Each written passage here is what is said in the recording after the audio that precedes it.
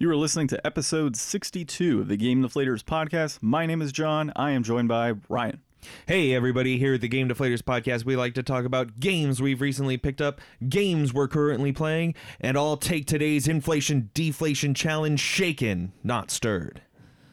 I like that. Very nice, dude. So, as always, let's start with our pickups. Ryan, you had none, so... Oh, wait. You did have a pickup. Sort of. Gamefly sent me Fractured Butthole, but I haven't gotten it from the mailbox yet because they only sent it on the 8th, and I don't think it's there yet. It might be. I'll have to check today.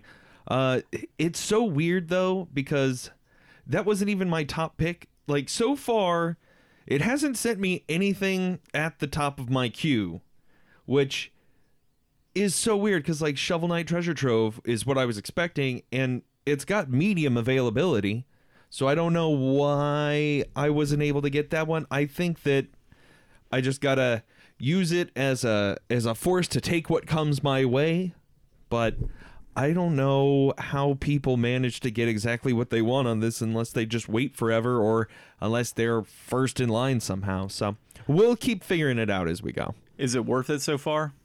Based on your experience, I'd say no. No, definitely not. Like, I was not a fan of Deus Ex Machina like I thought I was going to be, so that was kind of a waste. I know I'm going to like this game, and the fact that I guess I'm $24 in and 2 games, that's still pretty good. Well, and considering that, like, it's a testing aspect, well, I guess, you know, Redbox did away with their, as we talked about, I think it was last week, Redbox did away with their video game rentals component that we know of. And so Gamefly is really your alternative to outside of demos, which you're not always going to have a demo for games. Exactly. So getting to try the game out, if you don't like it, return it, get another game in, and continue doing that versus spending $60 on Deus Machina. Exactly. Or Demon X Machina.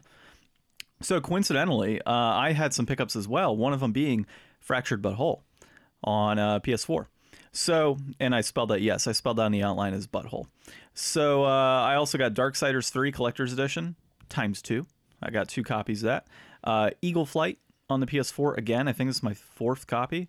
And Fractured Butthole and Tiny Troopers, along with Valtherian Arc, I think is what it's called. And that one was interesting. I've seen that on my Amazon, like, continually.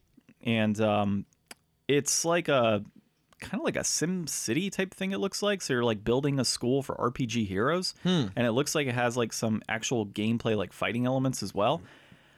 I don't know too much about it. It was just one of those things where it was like, hey, we have 4 for $20 right now and all $9.99 under. And the first thing I find is Eagle Flight, which I know I can get like 15 out of. So I'm like, all right, well, if I buy that this, pays for the other 3. It pays right for the away. other 3. So I'm like, whatever. There's that, and then Darksiders 3 Collector's Edition, they had 2 of them on clearance, like full brand new and everything, $35 a piece. Like, really? Can I turn that down? Yeah. So I picked up 2 copies. I'll sell one online and get some money back and try to break even on that. And then hopefully, you know, paid nothing for my games, I guess. There you go. Nothing like free games. Adding to the collection and the hobby and the addiction, and that's just how it goes. You need to take a break from buying new games and buy a new shelf, man. Gosh. Yeah, well, maybe I'm saving up to buy a new shelf for the games. There you go.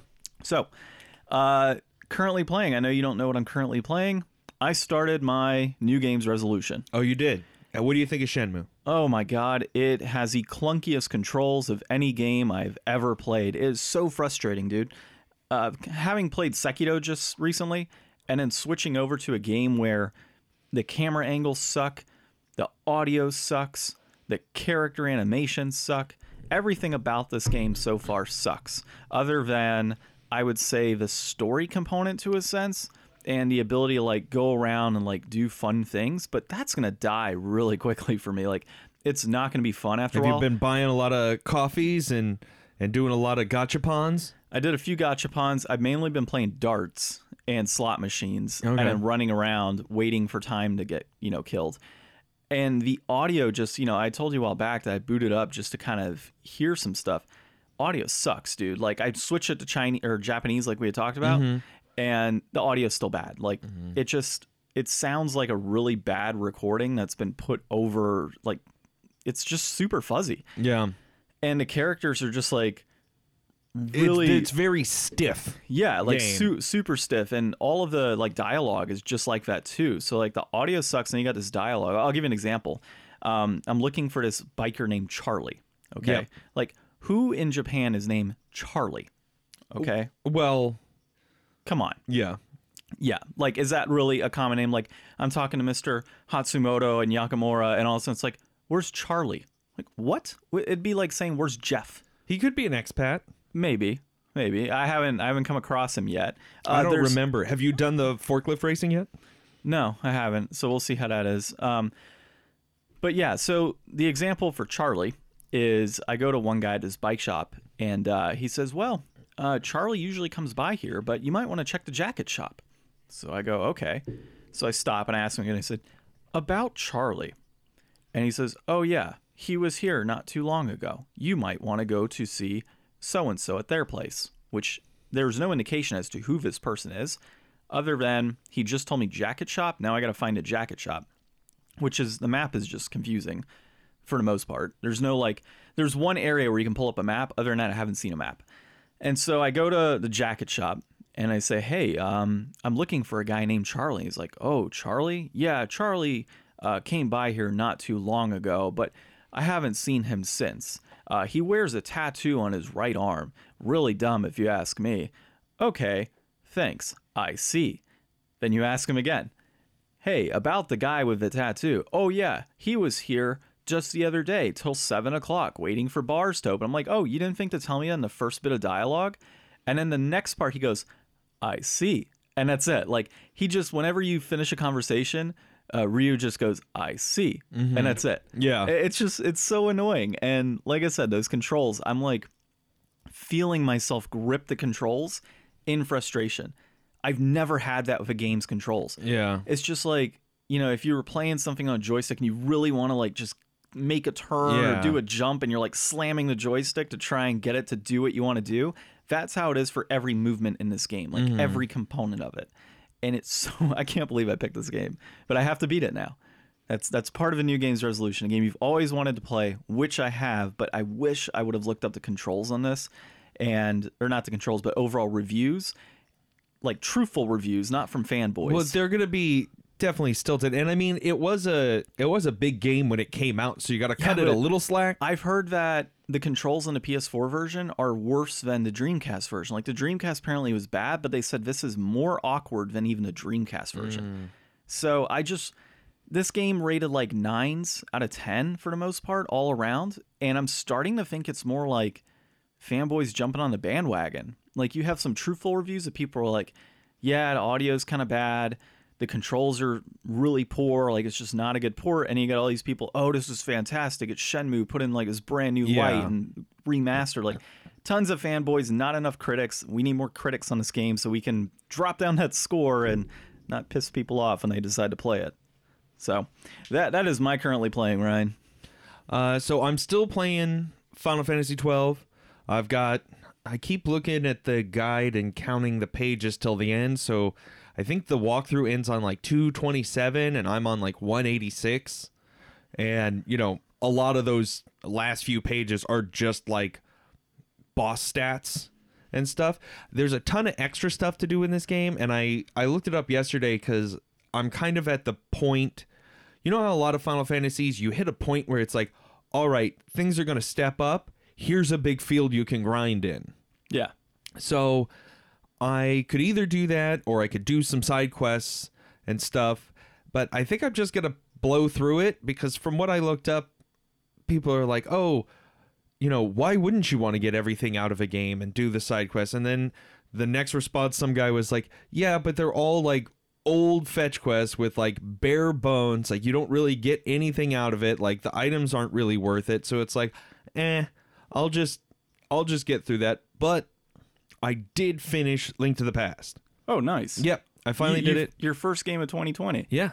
So I've never beaten that game before. I followed a guide just to try to get the stuff in between doing each of the temples, you know, try to get all the heart pieces and stuff. I didn't succeed at that. I missed a couple. I think one of them was from one of the digging mini games. I just got tired of RNG screwing me, so I just stopped digging for it.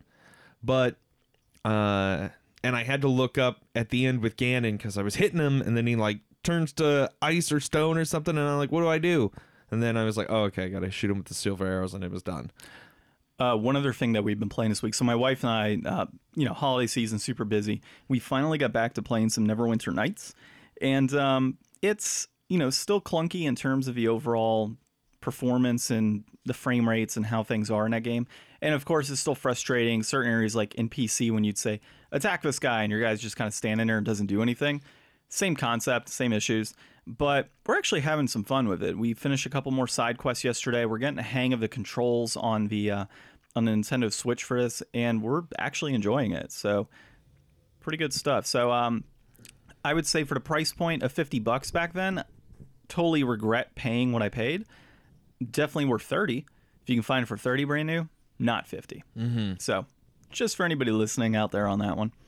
And for anybody listening, obviously find us on all of your podcast applications on Apple and Android. Find us on Instagram, Twitter, and Facebook. All of them are at The Game Deflators, except Twitter. They just don't like the. They don't like the. Next thing, dude.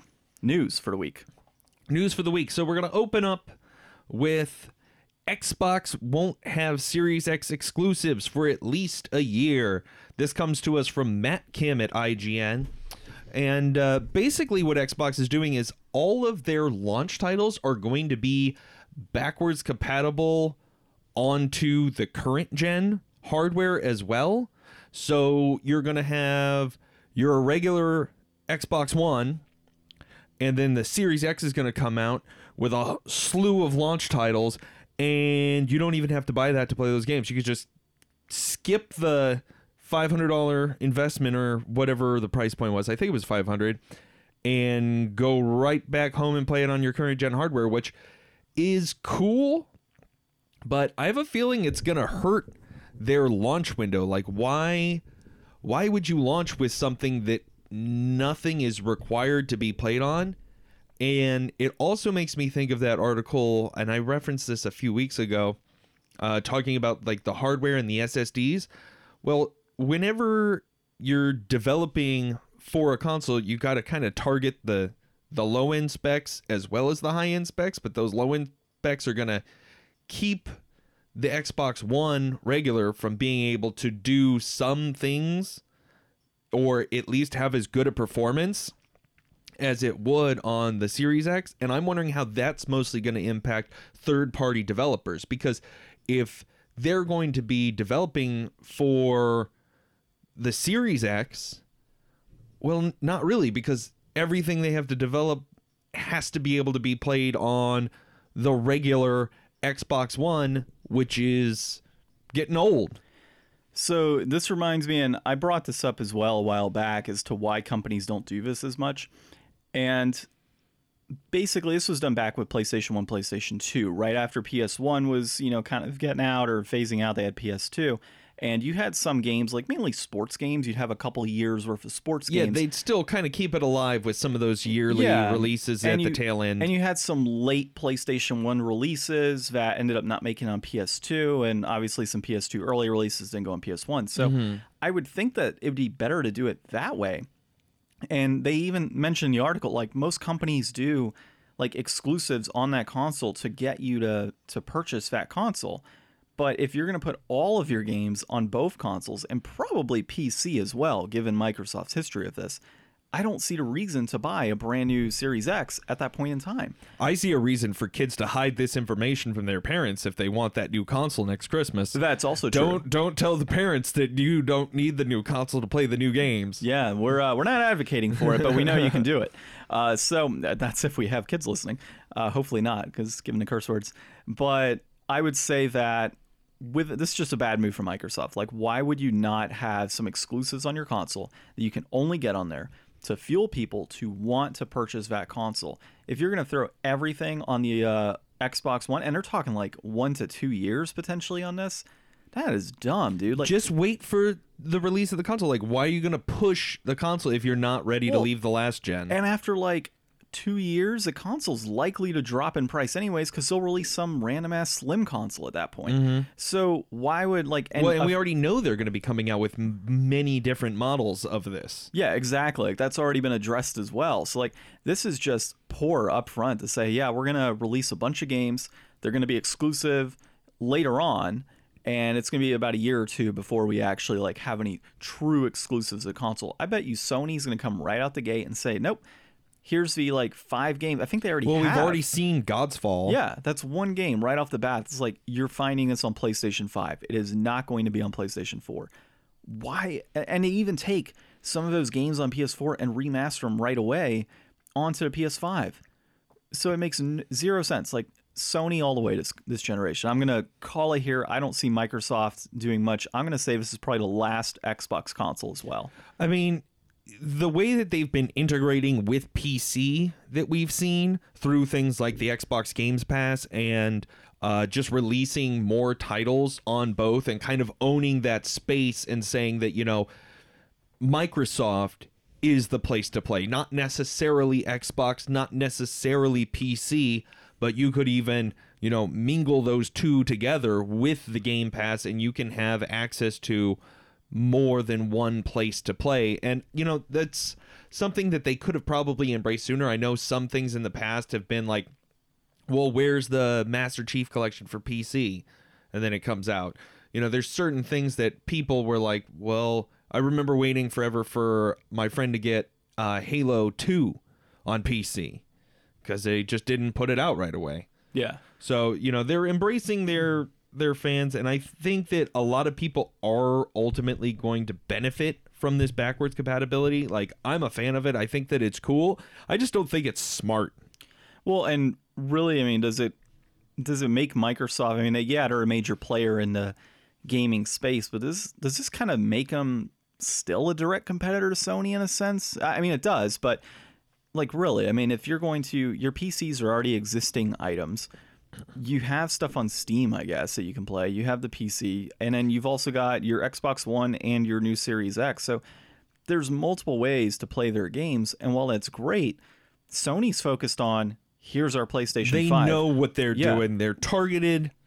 They're like... Yeah, we're pushing this particular piece of hardware, and that's what we're rolling with, whereas Microsoft's like super fractured all over how they're doing this. And it shows in the last console generation that Microsoft just doesn't know what they're doing from an exclusive game standpoint. Yep. So, yeah. With that being said, though, anything else on that before we move on? Nope. Rolling right into the next one, talking about PS5. Yeah, so PS5, and if anybody did not see the shocking announcement, they released the PlayStation 5 logo, and it looks exactly like you would think it would look. Yeah. There's I don't understand why this is such a dumb thing. Like, what are they going to call it?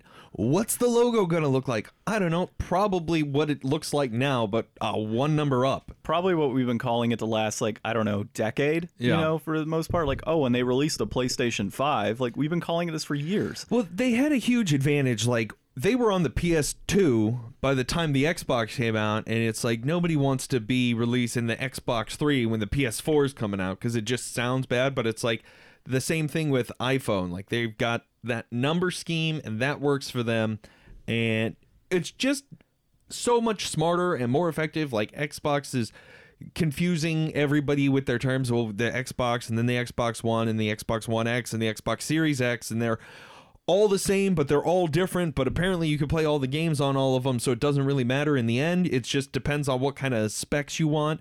And in the article, they're saying that they still haven't really come out with like the full specs for the PS5.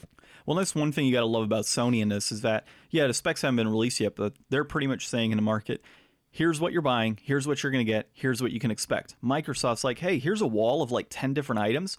What do you want? What are you trying to consider? Like, I appreciate the flexibility from them on this, but console gamers aren't really PC gamers for most part. The point of a console is to be able to buy it and it plays everything for the next 7 years and you're good. Yeah, exactly. Like, I don't care if, like, you know, the graphics are 2 times better on PC at that point. And like, I don't have an 8K TV anyways. Exactly. Like, I purchased this console to play these games and I know what I'm going to get, and it's going to be this amount of time for this many years, and when the next generation comes out, I'll upgrade at that point. Like, that's what console gamers do.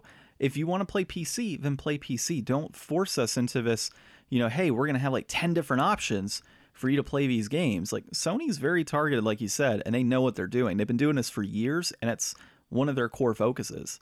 So I'm excited about PS5. You had one other thing you were going to say on it, though. Well, I'm excited about it too. Nick Stat is certainly excited to see them reveal this information possibly later this year at E3, but I looked it up. Sony's skipping E3 again. So I don't know what Sony's waiting for really to release the full specs. Like, if they're trying to make last minute adjustments to compete with the Microsoft specs, I guess maybe, but that doesn't seem like something. Like, usually you have like the thing built, like it's already out there.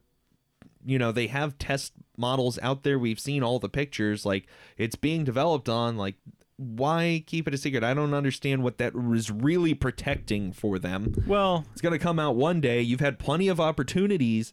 They could have gone to CES and told everybody what was in it. Why they decided not to, I don't know. I don't know how big of a deal that is. Well, really. CES seemed more like an investor type thing than anything else. It didn't.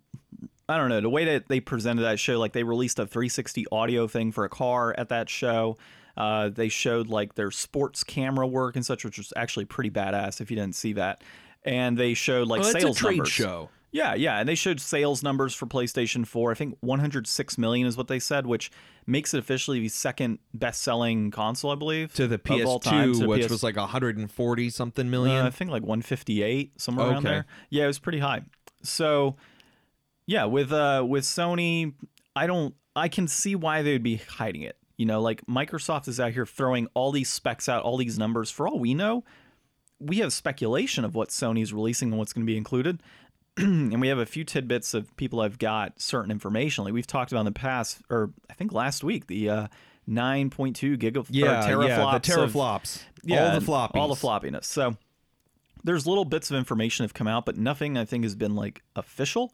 So this could be one of those, we've got other things we're doing. We're still kind of improving on this console. Like we're going to be building it, but we're not releasing everything yet because they might have some better specs in certain areas. And even if the specs aren't as good as the Xbox, like the PS4 Pro isn't as high spec as the Xbox One X.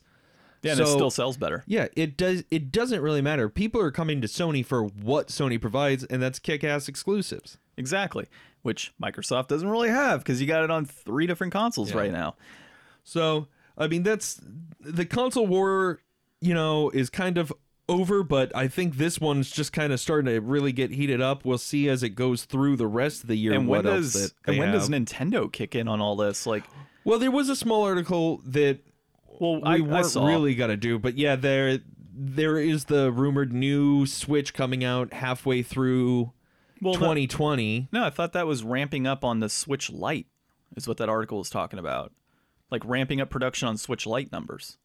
I don't know if they're releasing a new Switch all of a sudden. Well, there's been the rumors for like a Switch Pro model versus a Switch Lite model. So that would make sense. We'll see if Sony wants to participate or Nintendo wants to participate this year and also launch a new console. Yeah, I mean, I think Nintendo's doing okay on their own, given their market, given what they're doing. And people love the Switch. Well, and the stuff that's coming out on it is pretty quality stuff. Lots of great indie games are making their way hard copy wise, and I like it. I enjoy playing the Switch.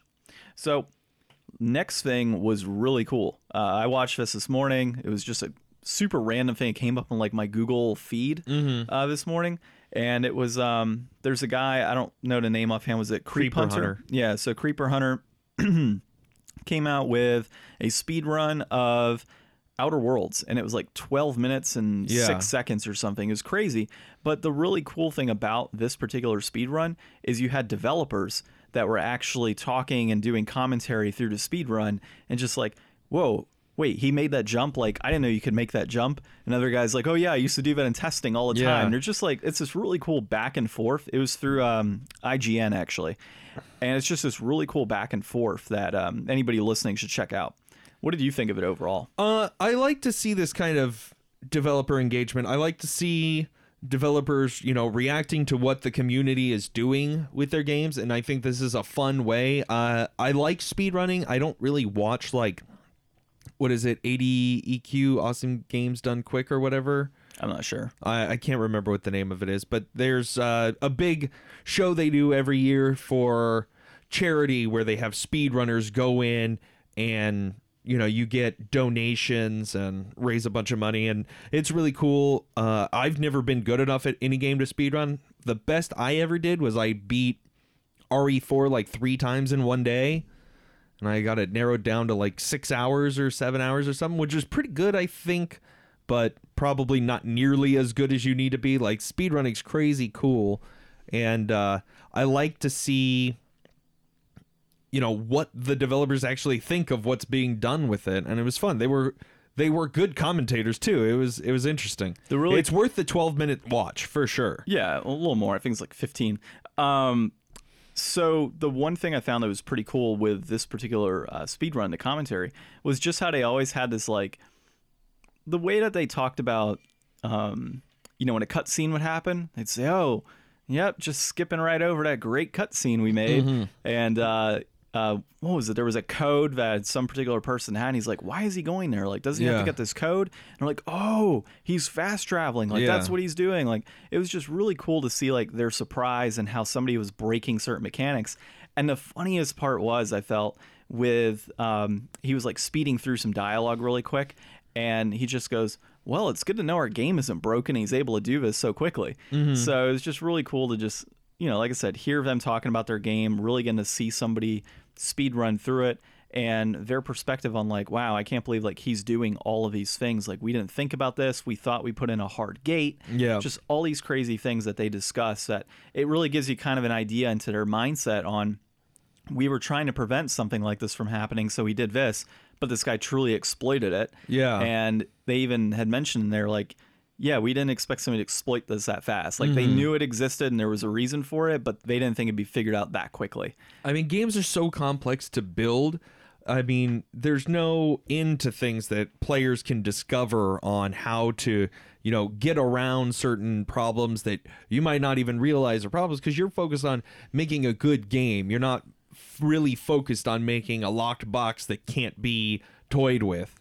Yeah, and it made me happy to kind of, you know, listen to that and hear him say, yeah, you know, like, I'm happy this isn't broken. I'm happy this is working just fine. Like, the way that he's playing this game, like, it wasn't intended to be played like this, but seeing our work and understanding that it's actually working how it should be, even like the most stressful situations, it was really cool to kind of hear that perspective. See, I'm going to keep this in mind for a new game's resolution down the road, because I can just go and look this video up again, and I can probably beat the game in like 20-30 minutes and be done with it. Like, I won't set a speed run, but I could probably follow the video and get through it.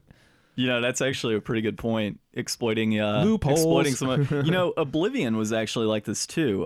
See if there's a way you can backdoor your way through Shenmue through like a crouch jump somewhere. I don't even think there's any jumping in that.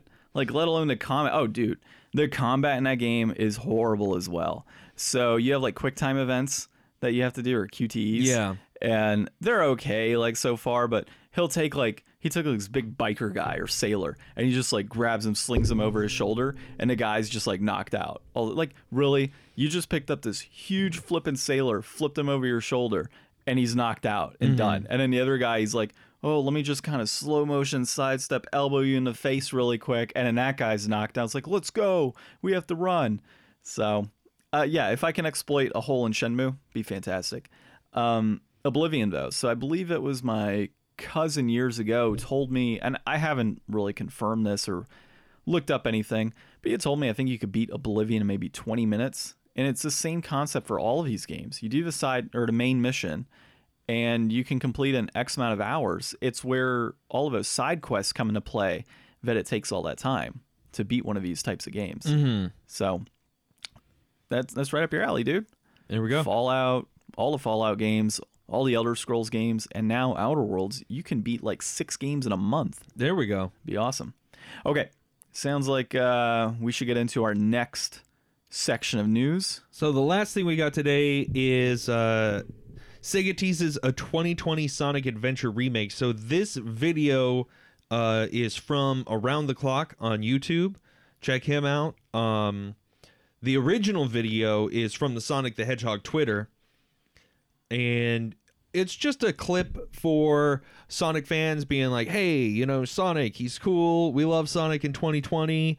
Sonic showing up some cool stuff for you. But the big deal that they have here is they have a bunch of hidden messages stored in the video. Let me pull that up. You can see those too. We'll link to Nintendo Wire. They have an article out that kind of pulls all the same stuff that he put together in his video. And throughout the video, there's these little white text messages across the screen, and they say, "A glimmer of flame, growing with each success, enduring every challenge. Within this my last puzzle, remember the words, Ignis aurum probat. This next chapter belongs to you." And that phrase, Ignis aurum probat, he talks about it in the video, means fire tests gold. So they're obviously trying to drop some hints in here. You know, we've seen other studios, they love to drop these like cryptic messages through Twitter to soft launch, you know, some ideas in people's minds. I was actually checking out Blue Point Games right now just to do they have anything new? No, nothing new. Just a bunch of Legend of Dragoon fanboys on here posting GIFs of Legend of Dragoon. There you go. Yeah. Well, so he speculates that there could be, you know, either a remake of Sonic Adventure. He talks a little bit about composer and a live performance that was done with kind of like a retake on the original intro song to Sonic. And that's all through some leaks. I think that this is all fun. I always love these kind of like AR game, like, hey, here's a code, see what you can find. It's always fun for the community to get like hype. But Sonic Adventure, people have been talking about Sonic Adventure since it came out, and everybody thinks it's the best thing ever. But I've watched enough YouTubers play Sonic Adventure that who wants a remake of that game? The game was terrible. It is the best game ever. Come on now. So Sonic Adventure, I don't see this as a remake, actually. I'm wondering if Sonic Adventure 3? Yeah, a new Sonic Adventure. See, but that's the thing is, like, people keep talking about Sonic Adventure. Leave Sonic Adventure in the past and just be happy with the Sonic you have now. Well, here's the thing. I read another article while you weren't looking. So, yes, I read other articles. And they had talked about how Sega is kind of beating a dead horse, obviously. Yeah. You know, it's Sonic. Like, how much Sonic can you get? But look at Mario. You could get a movie. Yeah, well, yeah, you could get a...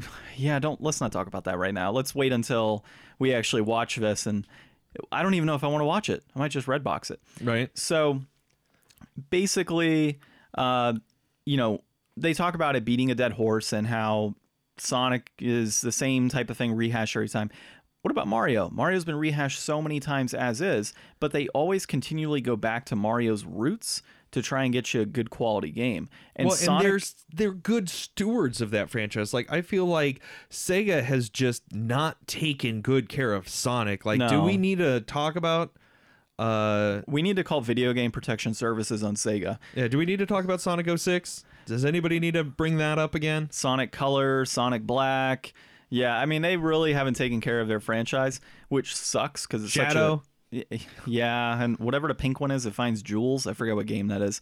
So, realistically, the article mentions that by doing a Sonic Adventure remake, I would hope a Sonic Adventure, like, new game, so a 3, potentially, they'd be going kind of back to those roots in a sense. You're not going to get another good side-scrolling Sonic. Those days are over. Well, no, there was that one that came out on Switch that was really successful. Yeah, it was the, like, rehash Sonic Mania. Yeah, it was like all the old Sonic games. It wasn't anything crazy. People loved it. Well, yeah, because they're Sega fans. They're gonna love it. If you look at well, how it was many... made by a Sega fan too. Well, yeah. So I mean, at the end of the day, yeah, exactly. It's made by a Sega fan. Like, those are the people that are that audience. So I would say that by getting back to like a Sonic Adventures, it's kind of like Mario Odyssey in a way. Mario Odyssey had this like really cool nostalgic Nintendo 64 experience, but also implemented other like parts of the franchise within the game itself. A new Sonic Adventure could do just that for Sonic. Now, I'm not saying we're going to have like a totally new Sega console, because I could never see Sega releasing another console, but they could get back to their roots and release a great Sonic game for people. Well, they tried, what was that Sonic game that came out like a year or two ago where you like make your custom character, and I don't know. I didn't play it because I'm not a Sonic person. There's so many Sonic games. I've never been a Sonic fan. I'm happy for Sonic fans to get all hype up about this again, but it's not the first time, and it won't be the last time until a Sonic Adventure 3 comes out. Everything that Sega posts about Sonic, people are going to think is going to be a Sonic Adventure 3 or a Sonic remake. Well, like we have Sonic Adventure 1, Sonic Adventure 2, Sonic Adventure DX or something, Sonic Adventure Battle, Battle 2. There's like, how many Sonic games can they release? And that's what's really killing is they went ahead and deviated from their formula for so long. And if you look at all the different console generations, how many Sonic games exist after Dreamcast, it's crazy, dude. You have so many storybook series, which nobody really liked. That's the thing, is most of them are just not great games, and people keep holding on to hope for more good stuff. Like they got lucky with Sonic Mania. I have a lot of the Sonic games. I think I might have close to all of them as far as general releases are concerned. And they're just not that great, in my opinion. We're probably going to get a lot of hate for that, for anybody listening. Hey, if you're a big Sonic fan out there and you think that we're wrong, tell us. Tell us where you can tell us, John. Well, we already told you like earlier if you were listening, but if you skipped ahead for some really random reason. Just to get to the Sonic, they wanted to... Gotta go fast, man. But they're Can't not gonna listen to the whole podcast. I don't outline the times. Well, if you were listening right now and you skipped ahead to listen to Sonic and you didn't hear what I said before, you could find us on all of your Apple and Android applications for podcasts are all over the place. Podbean, Pod Addict, anywhere. Spotify, iHeartRadio, and then find us on social media. Twitter, @GameDeflators. YouTube, I think it's at The Game Deflators on there. Facebook and Instagram, @The Game Deflators. So look us up on there. Lots of fun pictures, lots of fun commentary, and lots of memes, most importantly.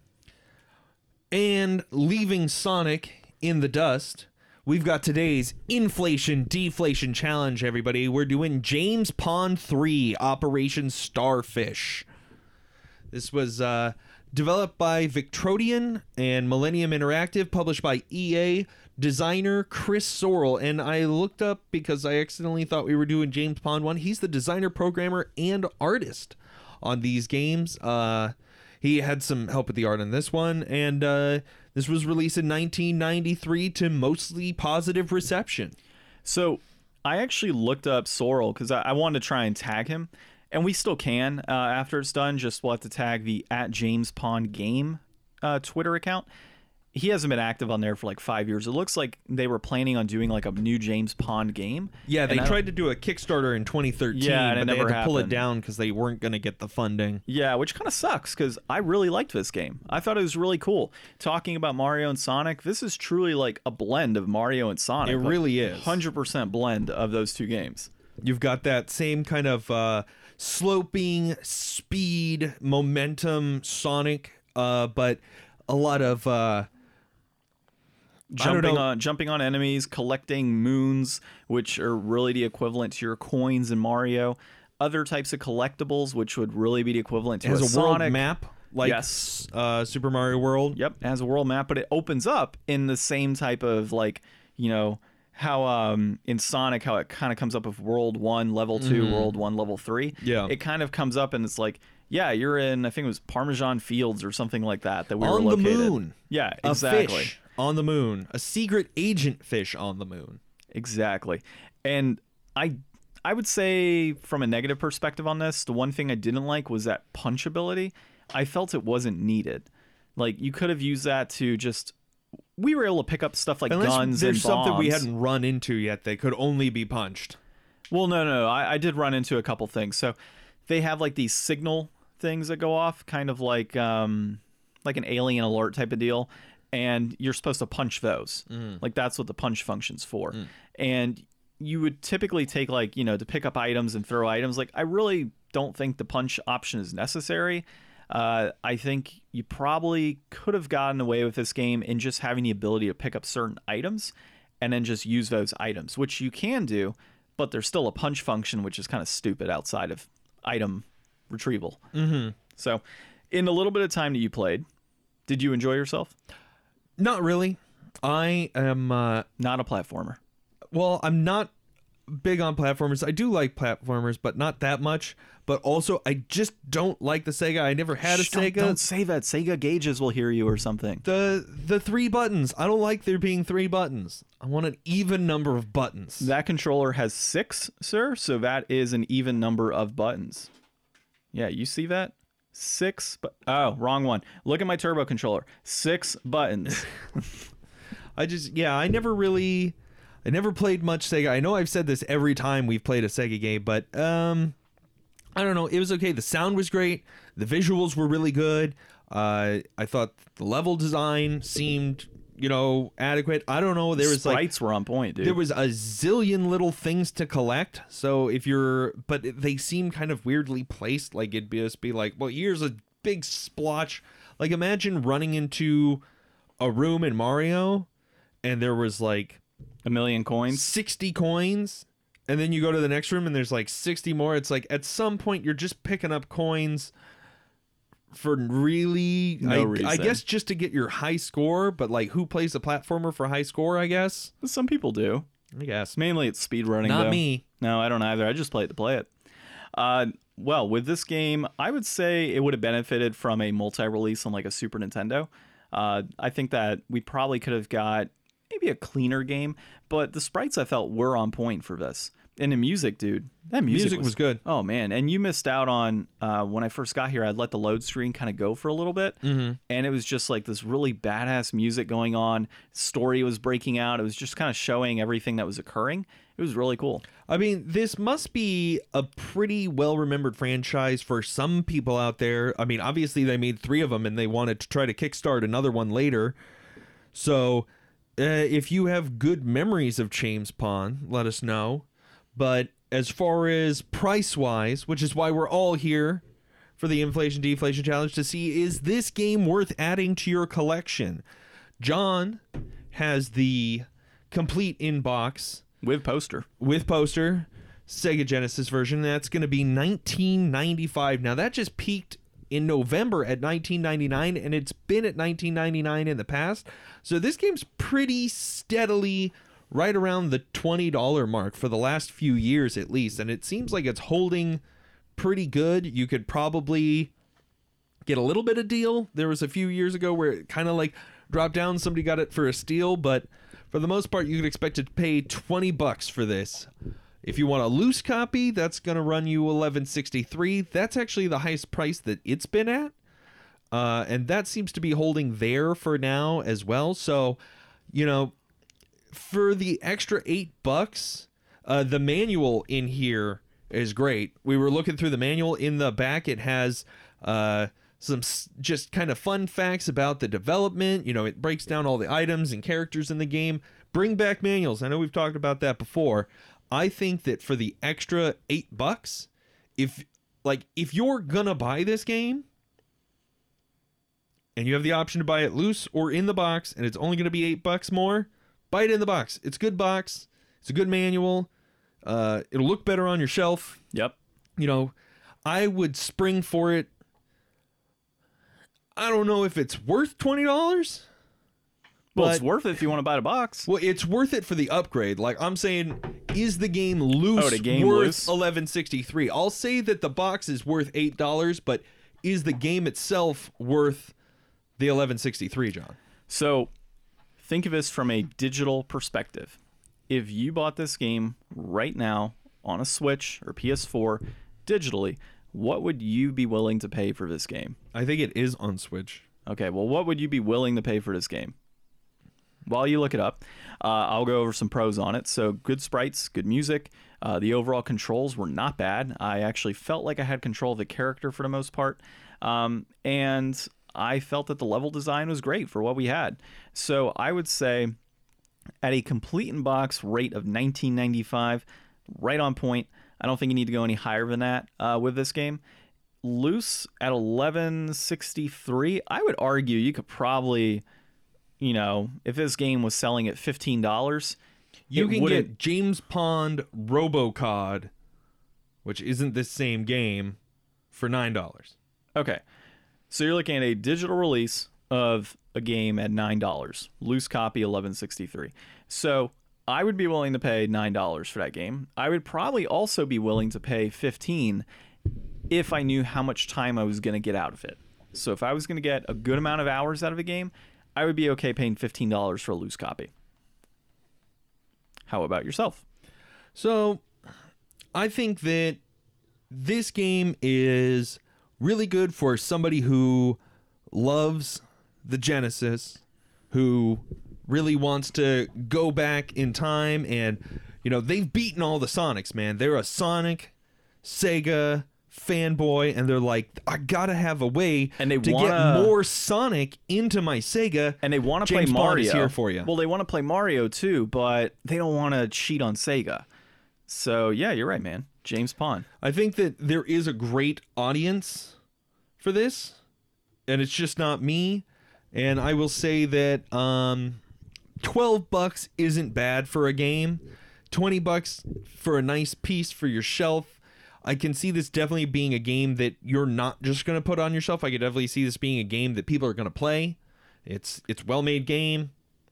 So it sounds like, without rounding up, you said $12, I said $15. We can say that this is deflated, probably worth a little bit more than what it's got going for it. Yeah, I think that, its current peak right now says a lot for it. We don't often see that, especially with the loose games, that, right now is the most money that it has been.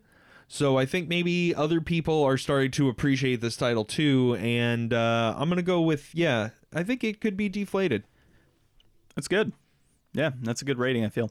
So we got to figure out what we're going to do next week. And then probably a good point to make, we're going to have a couple episodes. We've already planned this, but anybody listening now, we're going to have sometime in about mid-February a few episodes. John's going to be going away. Yeah, well...